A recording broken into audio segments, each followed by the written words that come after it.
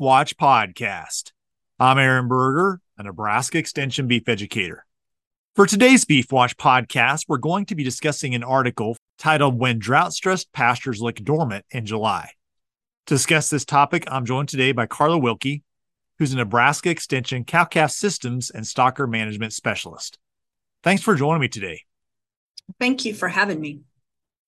Dr. Wilkie, as we record this, we're sitting here, it's the early part of August actually, and we're really seeing a lot of pastures look like they would normally look, say, in October. And they're dormant. There's not much green or growth out there. And that's impacting a number of things as we think about those pastures, both the quality and quantity of forage that's there. Talk through with us as we think about current circumstances and we think about different types of cow-calf pairs that are out there. What are some things we might want to look at and take an examination of as we think about what our options are with current pasture conditions?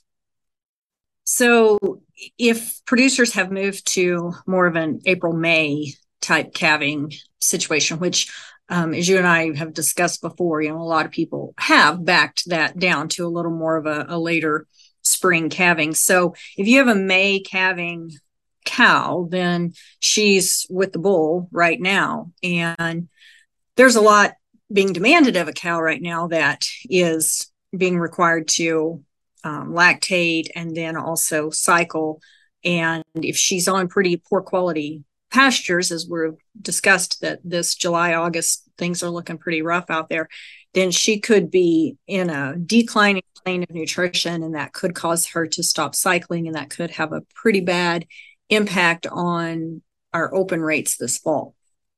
So we think about what our options are. Obviously, across much of the state, they've opened up CRP for grazing. And so there's some folks who are utilizing that. Some folks may be in a situation where they're needing to provide some additional protein and energy on pasture.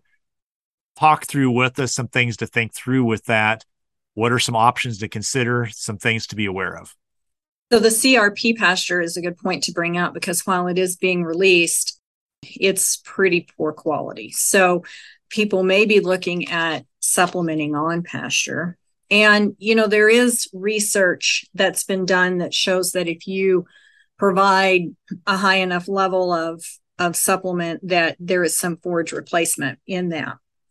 But we need to talk about that a little bit because a lot of that research has shown that if you were supplementing yearlings out on pasture at 0.6% of their body weight on a dry matter basis, so just under 1%. So if he's a 700-pounder, just under 1% to be, maybe 6 pounds of dry matter of supplement, you can get some forage replacement in that. But it's only going to be 10 to 12% on better quality pasture. Maybe it's 20% on this poor quality. So if you look at that and you're talking about a pair, and that pair is 1,300 pounds together, or maybe they're more than that, maybe they're 15, and their dry matter intake together is 30 pounds of dry matter. Well, now all of a sudden, we may be talking about supplying 8 pounds of supplement to save 3 pounds of forage. And that's an expensive way to manage drought. So I want people to understand that just providing, a protein and energy supplement out there can certainly improve the body condition score of those animals. But as far as forage replacement goes, that's a much lower rate than they may be expecting that they're going to get if that's all they do with the supplement. As we think about things like CRP or even some of this rangeland that is really pretty dormant, we're really thinking more about quality in some cases being more like October, November, December. Is that correct? Yes, I think it is probably what I've seen of it's brown. There's no green to it. It's very dead. And so there's not much out there.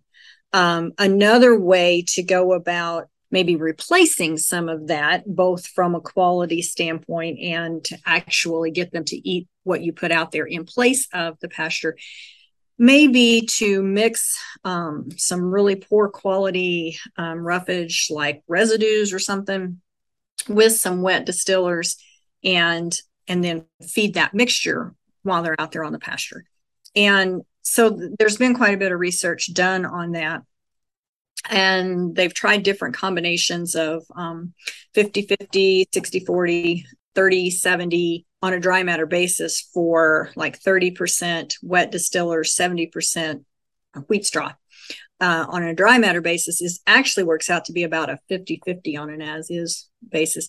That got almost a 1-to-1 ratio of replacement. When you start using a little more digestible forages, or you try to put less roughage in it, they got as low as 0.22 pounds replaced, and the average ended up being about 44%. So there's two things at stake here. There's preserving those pastures for future use, and then there's trying to keep these cows in decent enough condition to breed.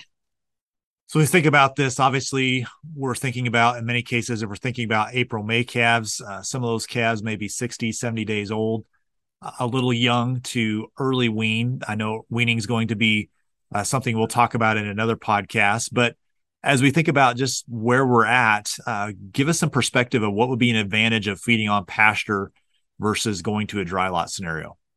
So that very young calf that may only be 60 days old, if he's a May-born calf, can be kind of hard to keep in a confinement pen, depending on how the producer is set up. But if they typically don't do a lot of confinement feeding, they may not really be set up for it. So the calf may be able to crawl through the fences, crawl through the bunk, may not be able to reach the bunk well, may not be able to reach the water well.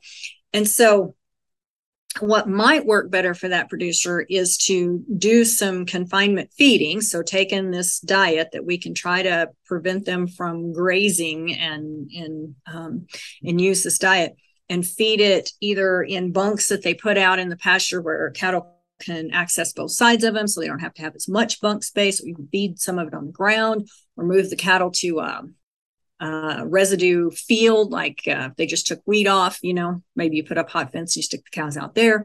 And if you feed on the ground, then that calf can also reach that.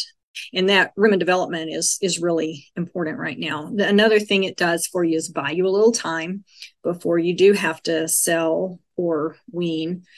Because if you take pairs to the sale barn, you're banking on somebody else not being in a drought and then being able to take the pair, or the cow's going to go to weigh up and then the calf's going to be sold separately. And a lot of people aren't set up to deal with a 60-day-old calf. So being able to get that calf up to about 90 days at least, maybe this is a way that you can do it. Also maybe gives the calf a little opportunity to continue to nibble at some grass. I know the quality's not really there, but calves are pretty selective. So maybe that baby's getting a little more out of that than maybe the cow is. Dr. Wilkie, any other things you think producers might consider as we evaluate where we're at with these pastures that are dormant, and just some options to think through? Doing the numbers on it, because this is an expensive drought we're in, because we're about in the third year of it. And so there's very expensive residues, there's very expensive hays, there's very expensive alfalfa, there's pretty expensive distillers, there's commodities are high. So I think it's important that people evaluate, if I put feed into these cattle, what value am I going to get a return on that when I do go to sell that calf? Because if you can't make it pencil out, then as much as nobody wants to have to sell the genetics that they've worked on in their cow herd, you can't put so much feed into them that you can't get it back out either. So do the math. Yeah, I think that's an important piece. And I guess, your comment there about genetics, as we think about a calf, again, these early weaned calves, they're pretty efficient. I mean, obviously have high nutritional requirements, but also when we look at the amount of feed they take and conversions, they're pretty efficient. So I guess some things I might encourage people to do is, if you're having to buy in high quality feed, there is the option of trying to keep heifer calves, and that's, your genetic resource going forward, maybe needing to let go of some older cows, but the option basically of, the feed that would needed for one cow could feed two calves. And so those are hard decisions, not easy things to think through, but might be something to consider as you're thinking about preserving genetics. Yes. And I think the other thing that people maybe don't realize is that even though that calf is nursing that cow, he's still probably eating 1.5 to 2% of his body weight in forage out there on the pasture. So if early weaning is a thing you can do, you need to consider that taking that calf out of there is going to save some on that pasture as well. So yeah, you're right. No easy decisions, but lots of stuff to think about. Well, thanks again for joining me today. Well, thank you for having me. Well, for more information on the topic that was discussed in today's Beef Watch podcast, I would encourage you to visit the beef.unl.edu website. At the website, there are a number of resources on this topic.